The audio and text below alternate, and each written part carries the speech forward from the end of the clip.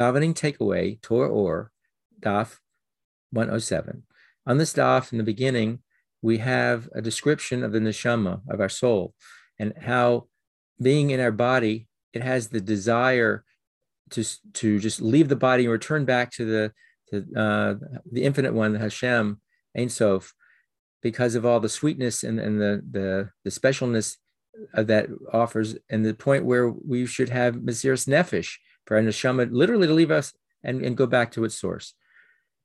We have, though, a situation where Hashem puts something in and sets up a situation where it is guarded and stays within us so that we live. And that's reflected in the Torah, or brings a part of davening, where that's reflected in the very beginning when we say the morning brachas, where it says, Elkai neshama shenasata bi taharahi ata v'rasa ata yitzatra ata nevachtavi v'ata mishamra b'kibri.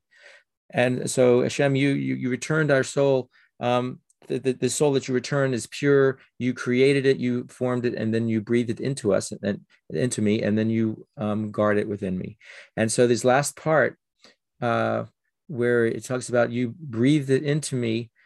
implies that that's the step where it goes from the spiritual world of Asiya into us, into our physical body, and now our soul and our body united into our life. And so there we acknowledge the fact that God, you guard it within us to not allow it to just jump out and return back to its source, but rather stay in us. And the Maimer goes on and then explains more deeper level